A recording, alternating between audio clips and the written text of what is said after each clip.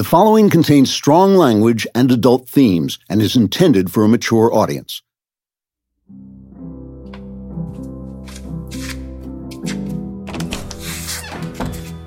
Did I startle you? No, I'm just a little edgy. I haven't been sleeping too well. I noticed. I've started to remember things. I figured. The people who follow you, the phone calls when no one's there, do they know the truth? I doubt it. Look, we're almost done. We should get going. All right. Remind me where we were? I made plans to come to the prison with Detective Carnation. Then I fought the battle for the skies over Aona. Then, suddenly, I was back in L.A. Only time had passed, and I was in a different place. So I called Carnation.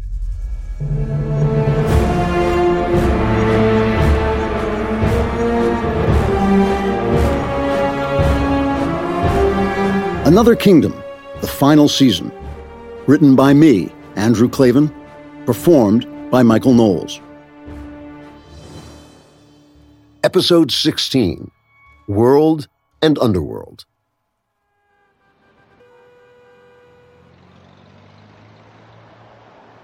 He gave me an address not far away. I had no idea where my Priest of Death truck was, so I used my phone to summon a car. A few moments later, a struggling actor drove up in a white Kia. I hopped in the back seat. The sound system was blaring, and I was immediately surrounded with what I would have called music if I were a savage and deaf. But the semi-handsome fool behind the wheel rode the gas hard, and that was what mattered. It was late. Traffic was light.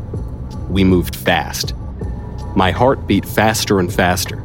My emotions were still electric from the battle for the skies. I could still feel the giant flying centipede wrapped around my arm as its harpy head snapped at me. But even more electric was my anxiety for Jane. Jane locked in the tower as her time ticked away. I looked out the window, trying to think. I could see the soul leeches everywhere, prowling on the pavements in search of food, gibbering at me through the windows of nearby cars, mocking me before they plunged their fangs back into the throats of the drivers. I saw the bright guardians, too, a few of them. One gray-white figure of incomparable beauty stood beside a muttering schizophrenic who was pushing her worldly goods along the gutter in a shopping cart. The angelic figure lifted a hand to me as I went past, wishing me well. I closed my eyes to all of it, tried to block out the horror and the crap music, tried to clear my thoughts. How had this happened? How had I left L.A. at one place and come back at another? How had I left at one time and come back at another? I remembered the battle for the skies, Curtin's army. A red haze from below, but a demon throng when seen from above. It was just like the world, wasn't it? This world I was seeing all around me. From one perspective, it was simply a city of men and women, living, striving, worrying, dying, doing what people do. But from another perspective, from the Emperor's perspective, it was Armageddon. Armageddon all day long. A civilization staggering under assault by monsters. An epic struggle between humankind and an evil it could not even see. Was my actor-driver just a kid with a dream and a god-awful taste in music? Or was he the stuff of angels risking a life of beauty on a whispering delusion? Or Roscoe? Had he died in his bed, a billionaire surrounded by fawning attendants? Or had he been devoured screaming by an unthinkable cosmic serpent? Which was the reality? Or were both real at once? I remembered lying in my tent last night before the war, the two worlds mingling in my mind and in my vision. All this long while I had been flashing back and forth between them, passing through doors between Los Angeles and another kingdom. But was it possible we were, all of us were, living in both kingdoms at the same time, all the time? The imagination is an organ of perception, like the eye. It sees as the eye sees. I thought to myself, what power you would have if you could see, if you could know, if you could live in the whole truth every minute. Emperor mode. That had to be the answer. The last level up. The power to see into, to move into, not just one world or the other, but the whole simultaneous fullness of reality. That had to be the power that had let me pass from one place and time to another. So that had to be the power I could use to free Jane. I wished I could test it, try it out, master it first. But there was no time for that. I had to hurry. Midnight was careening toward me. If I failed or faltered, Jane would die. I felt the car slow. I opened my eyes. Where were we? The Kia was rolling down a narrow and deserted lane lined with small shops, all closed for the day. No people in sight here, just long rows of cars and trucks parked against the curbs. The car came to a stop at the end of the block. The would-be actor behind the wheel said, "This is it." I looked out. I saw one lighted storefront window. A striped pole was rotating above it. Gold letters on the glass spelled out the name of the place, Prince Charming Haircuts. I got out of the car and approached the door. It was an old-fashioned barbershop, a little place from another century. A flickering fluorescent on the ceiling for light, 2 old green armchairs against one wall, a long mirror on the wall opposite, one barber chair by the mirror, one customer in the chair, one barber working away at him with a scissors, snip, snip, snip. The barber was a stooped black man in a white coat. He had pomaded hair and a thin mustache, a living anachronism. I pushed inside. I stood staring at the uncanny scene. The customer glanced over at me. "What's the matter, kid? You never saw a man get a haircut before?" But the barber merely tilted his head. I followed the gesture. There was another door in the back of the room. A blank brown wooden door. I walked to it, kicking through the hanks of hair that littered the linoleum floor.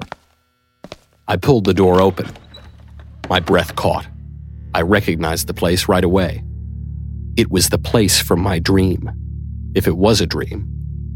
After I escaped the cemetery in the forest, I had run through the woods, the leeches chasing me. I had seen a doorway in the dark, 4 men playing cards in a smoke-filled room. Here it all was, all real. I stepped across the threshold. The air was gray and smelly with smoke. The 4 men were sitting at a round wooden table, just like in the dream. They were playing poker, Texas Hold'em. A stack of chips was piled in the center of the table, red, white, and blue. There was a half-full bottle of whiskey, too, and a glass for each man. And 2 metal ashtrays, because they were all puffing on cigars. The smoke rose from them in swirling lines that traced faint seraphic figures in the foul air. Through the fog of it, I could see a calendar on the wall with a photo of a half-naked woman to decorate the month. As the door swung shut behind me, Detective Carnation turned a card off the deck and dealt it down onto the tabletop. Whip! The other 3 men peeled up the cards that lay before them and compared them to the line of cards face up on the table. They were 3 thick men, all in their 40s, hard men in shirt sleeves, with their ties pulled loose. Their jackets hung from their seatbacks. Their shoulder harnesses were showing, and so were the Glocks holstered under their arms. One of the men was white, bald, with a scruffy gray beard. One man was black, sad-faced. One was Latino, with broad, flat features like an ancient Aztec in a stone carving. All of them seemed relics of another age. The whole scene seemed to float in some imaginary nowhere out of time. "Bitch!" said the white guy, and tossed his cards into the center of the table. "I'm out." Carnation looked up at me. "Where the hell have you been, Mr. Emperor Man?" "It's a long story. Is this your army of true believers?" Carnation glanced at his pals and snorted. "A sad army, but my own." "Have you got a plan to get me into the tower?" "We might. Have you got a plan to get out?" "I might." I didn't think I could explain to him about Emperor mode. I wasn't sure I could explain it to myself. "What about afterwards? You have some place you can hide Jane?" Carnation looked around the shabby little room. "This place could use a woman's touch." The black guy chuckled. A woman wouldn't touch this place with a 10-foot pole. The other guys smirked. Carnation sighed. He dropped the deck onto the table. Guess this game is over. What, we're going? Asked the Aztec guy. He seemed surprised. But Carnation shrugged and gestured toward me. Hey, he's the Emperor.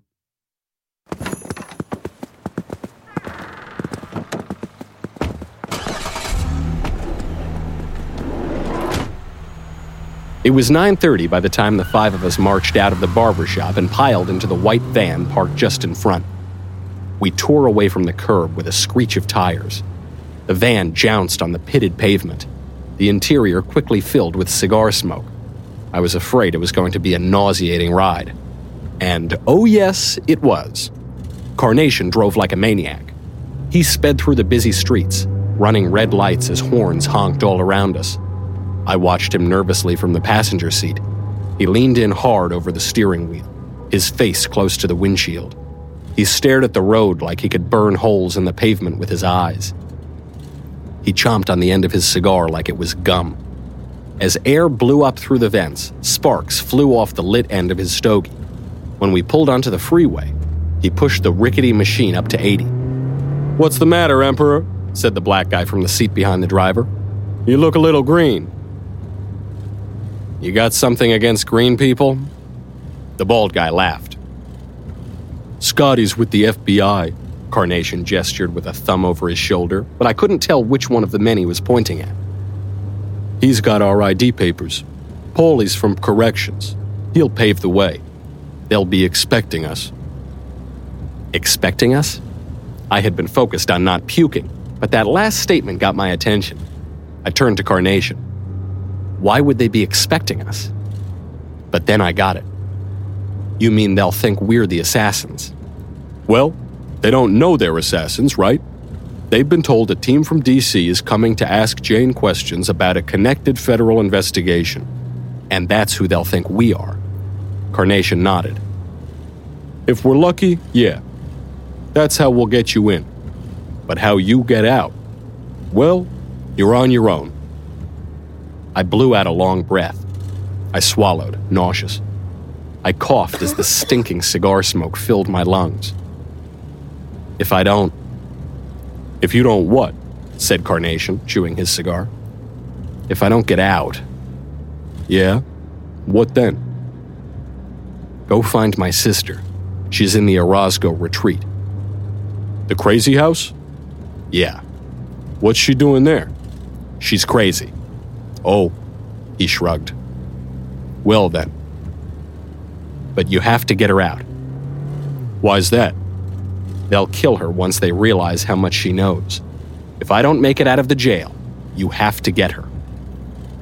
He eyed me sideways, but did not slow the van. It continued to dodge and weave, bump and roll nauseatingly through the traffic. "How much does she know?" "Everything." "Really?" "In her crazy way, yeah. She's how I found you. Her and her friends, they told me about." The van hit a bump and rose and fell in a slow, rolling motion. At the same time, it continued its headlong plunge. I swallowed a throatful of vomit and groaned. What did they tell you?" I breathed deep, trying to soothe my stomach, but inhaling cigar smoke only made it worse. "The forest. They told me about a forest." In fact, I had forgotten about the forest until now. It was the one part of the Mad Girl's chant I had not yet decoded. "I'm supposed to bring you there." Handling the steering wheel with one hand, Carnation plucked his stogie from his mouth with the other and spit loose tobacco at the windshield. The gob hung there a moment, then dribbled down the glass. "Makes sense, Emperor man. What forest? Where?" I thought back to what the girls had said. The forest is all one tree, they told me.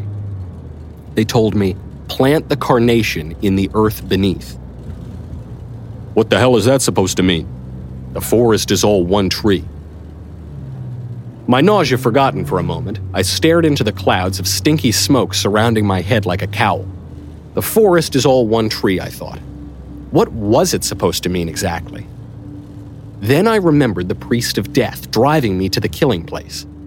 I remembered him saying, "I always prefer it when people disappear." Then I and the black poker player in the back seat spoke at the same time. "Aspens," we said. I glanced at the black poker player. "What? What about aspens?" He pointed at me with his cigar. "An aspen forest can be all one tree. Each tree is a clone of the other with one big root system beneath the earth. Pondo, they call it. It's Latin for I spread." "How do you know that?" the bald poker player asked him. "I read books. You should try it." "It's where I left the priest of death, the assassin Richard sent to kill me. I think it's his place, the place where he makes people disappear. That must be what Alexis knew, how she blackmailed Solomon Vine to get the part in my movie.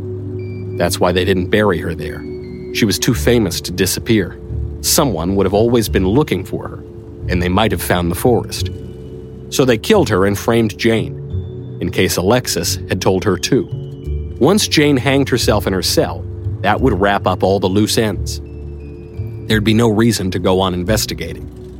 That's what the Mad Girls were telling me.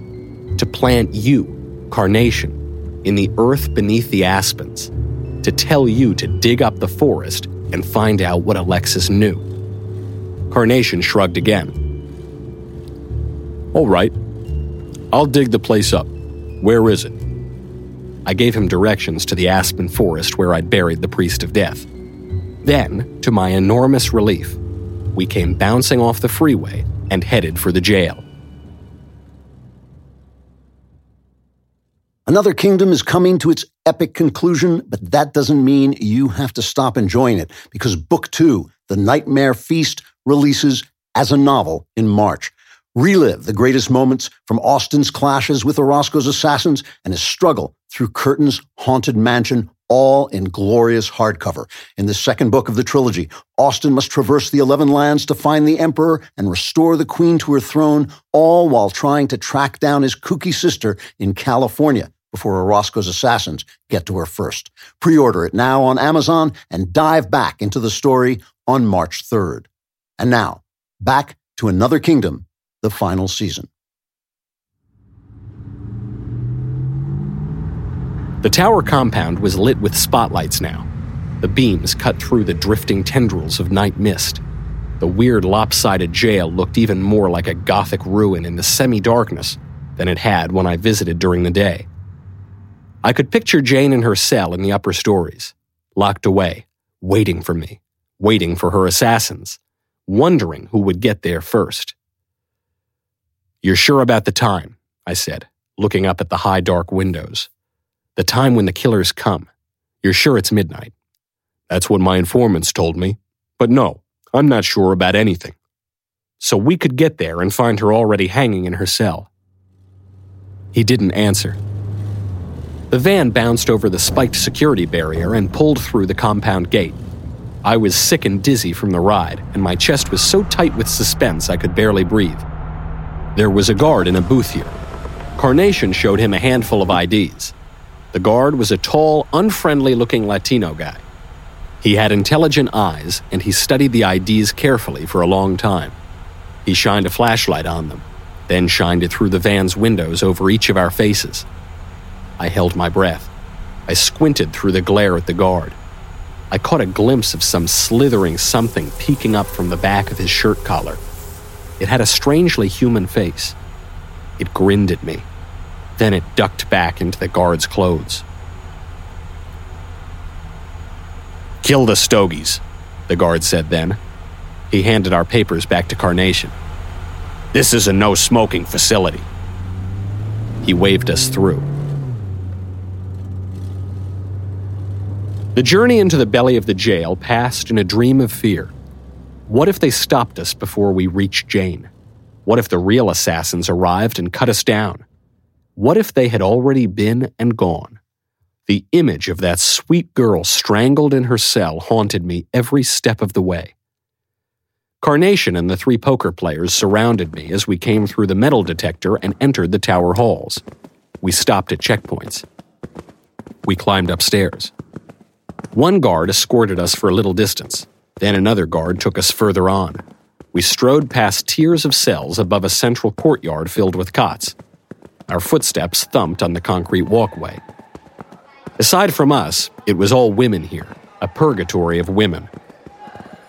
There were the rough, thick-set guards with their doughy faces. Their expressions were watchful and combative. Their aggressive figures jutted and bulged. They wore heavy walkie-talkies on their belts and heavy clubs that looked like they could crack an elephant's skull. And then there were the prisoners in their yellow shirts and blue sweatpants, sitting on the edges of their pallets or lying on their backs. Tough, frightened, angry, despairing women dragging their asses through one more shitty moment of their shitty lives. And then there were the creatures. Oh, it was bad. The soul leeches were everywhere, crawling out of the guards' collars to gnaw their way into the flesh of their necks, writhing under the prisoners' shirts to latch onto their breasts and suck their spirits like mother's milk. Some were planted in the open on top of the poor women's heads, their claws sunk deep into their scalps and their fanged mouths grinning gorily. They recognized me now. These demons. Somehow word had traveled between the worlds, and they knew I carried the Emperor inside me. They squealed and gabbled at me with indescribable malevolence as I passed by them. They promised me death with their yellow eyes. You cannot save her, they hissed and whispered. She's ours. We reached the last door, a thick metal door with a thick plexiglass square of a window in the center of it. The guard on our side pressed a buzzer. A guard within looked out at us. As soon as I saw this last guard's face, I knew she was trouble. It was a nasty pie plate of a pasty white face with flattened features. No trace of femininity, of kindness, or of grace. I think that's what set off the alarm bells in my mind. Not to mention the enormous serpent that had already melded with most of her broad body. I felt the blood drain from my cheeks when I saw it. I must have turned white as paper. She and the serpent were almost one thing, their faces a single human reptile amalgam. I turned to Carnation. I saw the tension in my own heart reflected in his expression. Go back. He blinked, startled. Go back? I'll meet you on the northeast corner outside the fence. He stared at me. I nodded. After a moment, he nodded back. He turned to the others, made a gesture with his head. Let's get out of here. Just then, the door buzzed so loudly it made me catch my breath. My heart started fluttering. The door swung open. The serpent guard eyed me across the threshold. I think she could see how rattled I was. One corner of her mouth lifted in an ugly smile. The serpent that was consuming her hissed with glee, its yellow eyes wide. What are you looking at?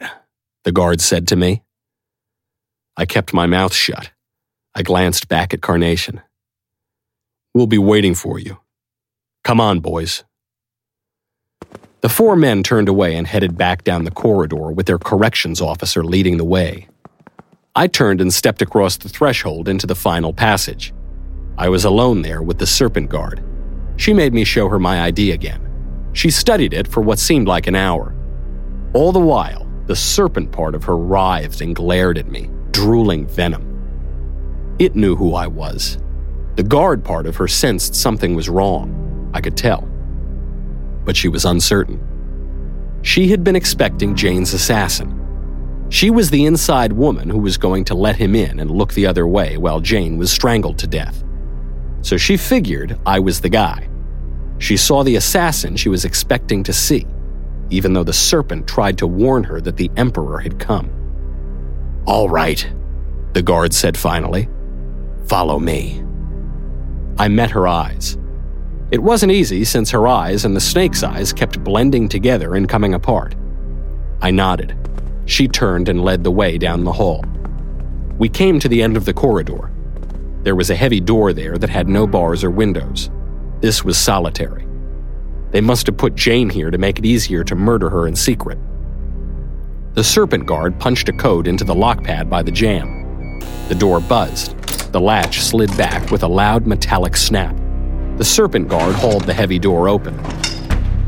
I saw Jane dangling there from the light fixture, her eyes bulging, her tongue black. But no, that was just fear, a vision of fear. In fact, she was still there, still alive. She was standing in the middle of the tiny cell, small and vulnerable looking in her papery jail outfit. Her little cot was beside her, and her pitiful steel toilet and sink behind her to her right. The expression on her face when I first walked in was both calm and ferocious. She wasn't expecting me. She was expecting her killers. She was ready to meet death with serene defiance. She was going to show them how to die invincible. In the next second, she recognized me.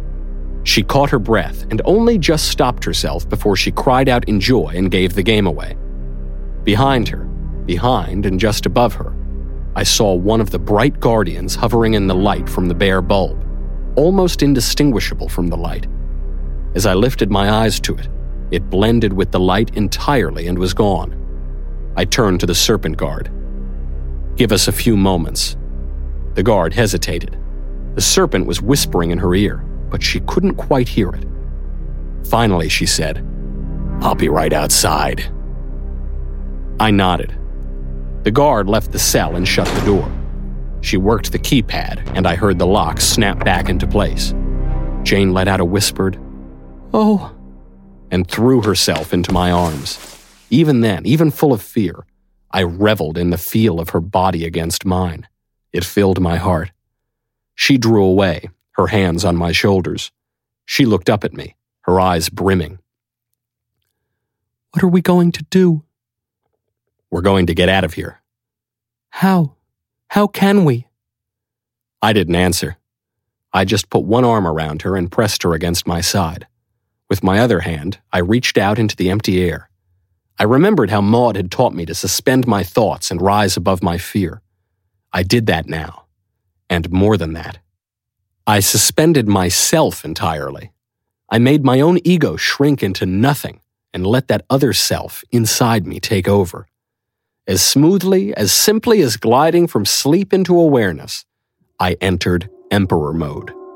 Suddenly, there before me was the secret substance of the air, the movement of matter, the fabric of energy, the weird material of time all moving in the silence of a living music that even here in this solitary cell left traces on my consciousness of a vast and breathless joy. I reached into the whirling dance with my extended hand and, pouring all my will into my fingers, carved a doorway out of the nothingness. A glowing portal opened on the unknown. Jane gasped. "My God, Austin, what is it?" "It's just the world, Jane. It's the world as it really is." "Can we go in?" "We haven't got a lot of choice. Either we go in there or we die in this cell." I glanced from the glowing opening to her. Her gentle face was taut and grim. "I'm afraid." "Hold on to me. Don't let go." I braced myself. I drew breath. But before we could escape through that glowing portal, the cell door buzzed loudly again and came crashing open. Orozco's butler assassin charged into the cell. 2 fire-breathing bats were perched upon his shoulder, screeching like demons. He was there to murder Jane. The serpent guard was right behind him, glaring at me, hissing, "Get away from her!" The butler and the 2 bats and the serpent guard all shouted at once. The butler brandished his weapon, a deadly knife of thick plastic, a killer's blade meant to be smuggled through the metal detectors. He grinned eagerly and stepped toward me. "You're a dead man." I drew my sword and placed the point beneath his chin. Shocked, he stopped cold. He stopped grinning. He stared as my armor rose to the surface and covered me, my imperial insignia on my breastplate, my red cape draped down over my back. "What?" he cried out. "Tell my brother I'm coming for him." Then, as he and the serpent guard looked on in shock and wonder, I carried Jane through the glowing portal into the mad depths of reality.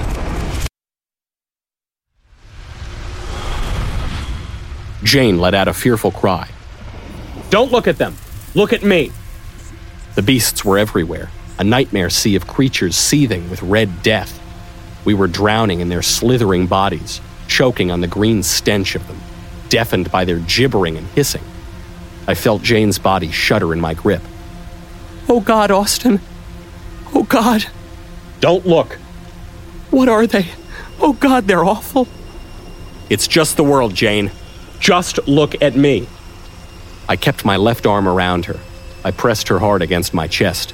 My right arm was raised before us, my sword in my hand. I was fully covered in my armor now, my cape fluttering behind me. But Jane was all exposed, dressed in nothing but her papery jail outfit. Her shuddering grew more intense. Her stuttered breathing shook me to the core. But how else could she react? Even I, who had seen a million horrors, had never seen anything like this. Who knew such an ocean of evil surged beneath the surface of the everyday?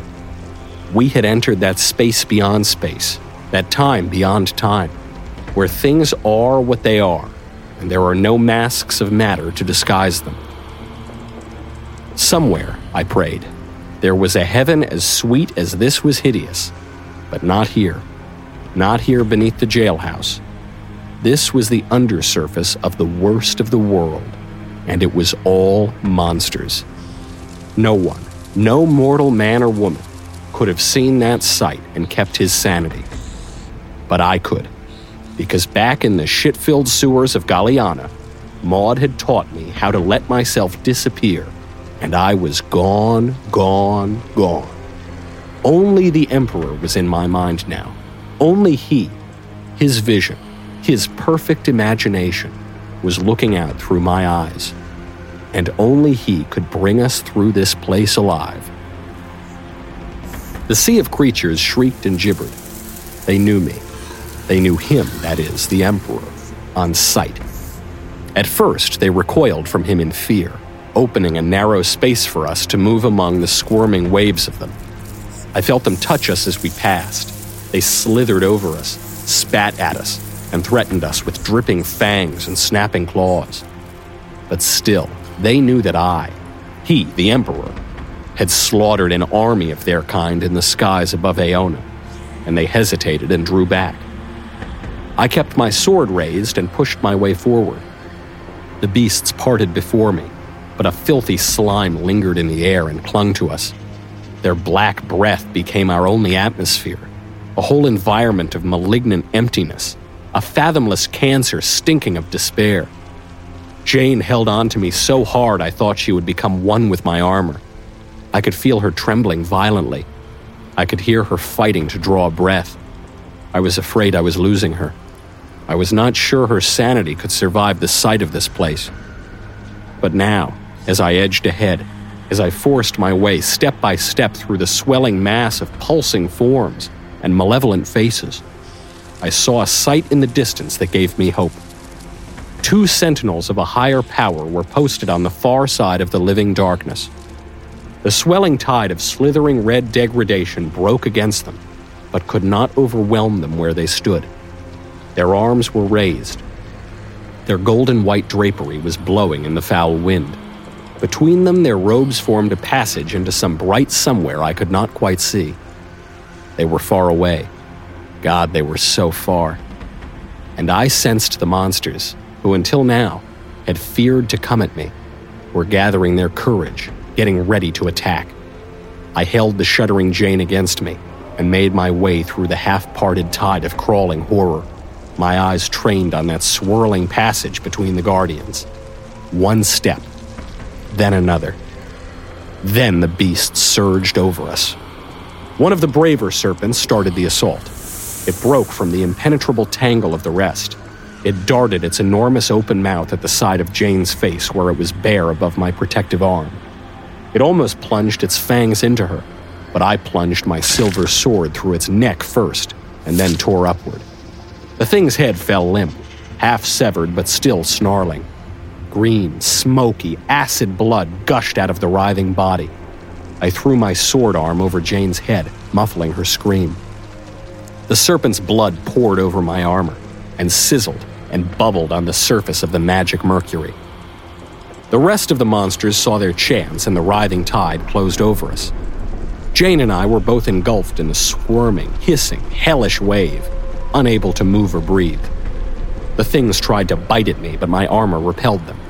Their teeth shattered on my shoulder and sides, and their heads whipped back and away as they shrieked in agony. So they went for Jane instead, wriggling under my arm to get at her.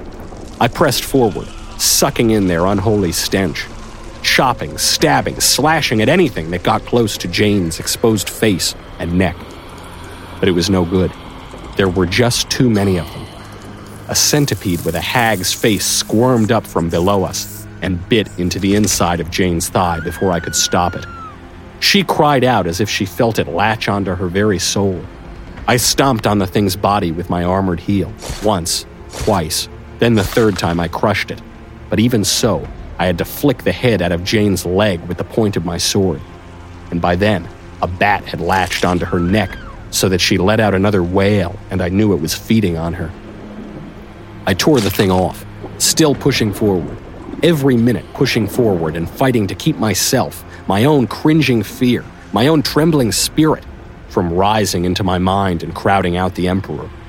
I knew if even for a second I allowed my own ego to see through my own eyes, I'd be lost as Jane was lost, and I'd lose Jane too.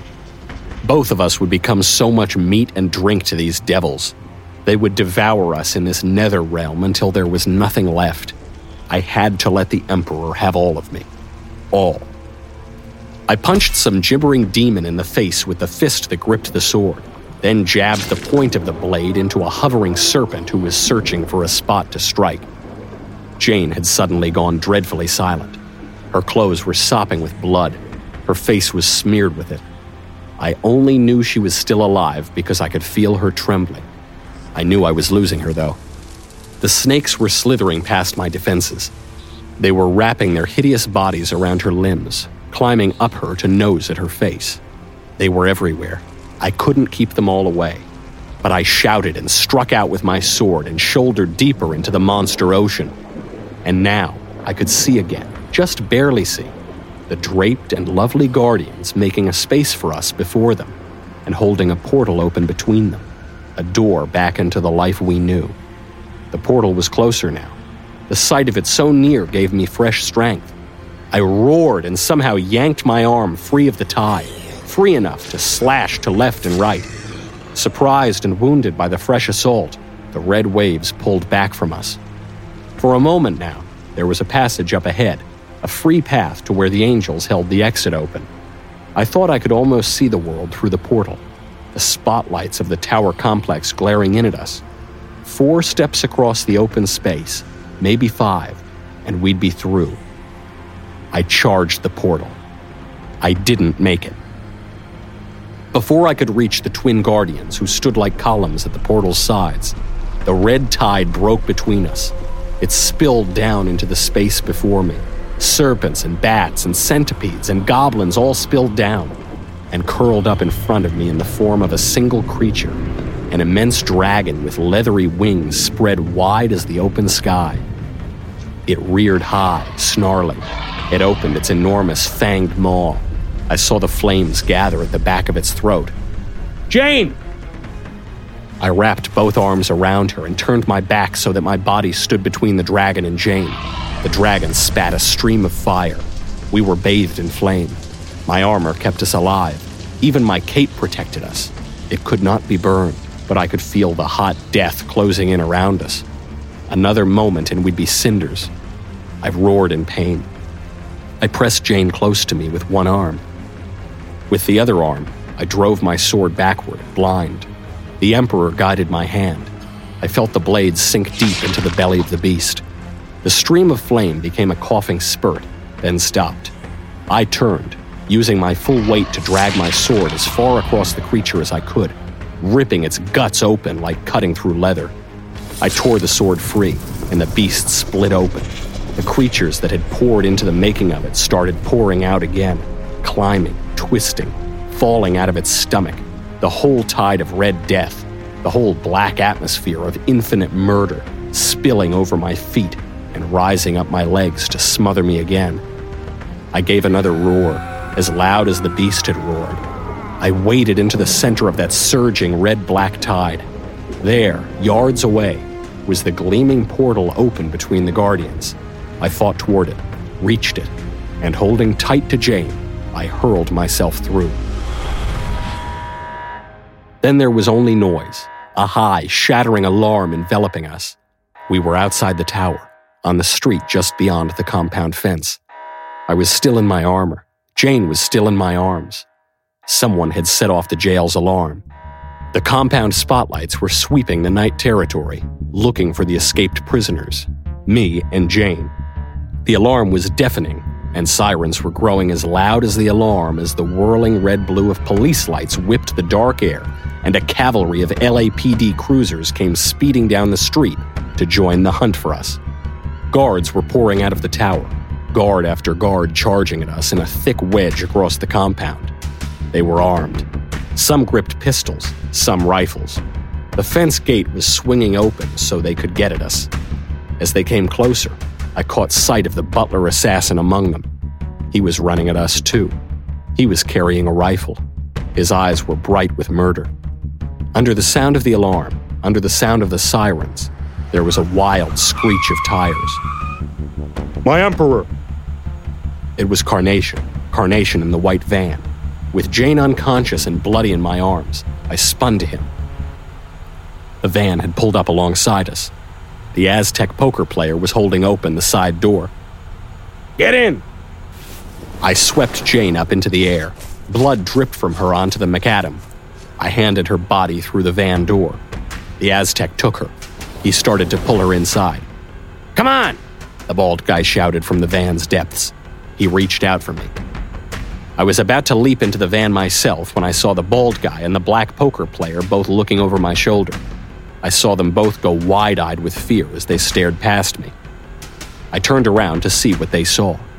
The army of guards was still charging at us, but the butler assassin had come to a stop. He was standing on the far side of the open gate. He had lifted his rifle to his eye. He was pointing it straight at the van, straight at Jane where the Aztec was trying to maneuver her inside. Go! I shouted at Carnation. Carnation didn't hesitate a second. He hit the gas. The van sped away even as the police cars came racing down the street after it. At the same moment, the butler pulled the rifle's trigger. I wheeled my sword up in front of me in an arc so precise, only the Emperor within me could have made it. I saw a flash of flame as the bullet ricocheted off the blade. The assassin looked up from his rifle, as if startled. But he wasn't startled. He was stone cold dead. The Emperor's perfect swordsmanship had sent the killer's own bullet bouncing back to hit him in the center of his forehead, smack between the eyes. It was so sudden, the butler's corpse actually stood erect another second before collapsing to the earth. By then, I was already charging straight at the army of guards all around his body. I rushed through the compound's open gate. An instant later, I was in a forest full of dead men.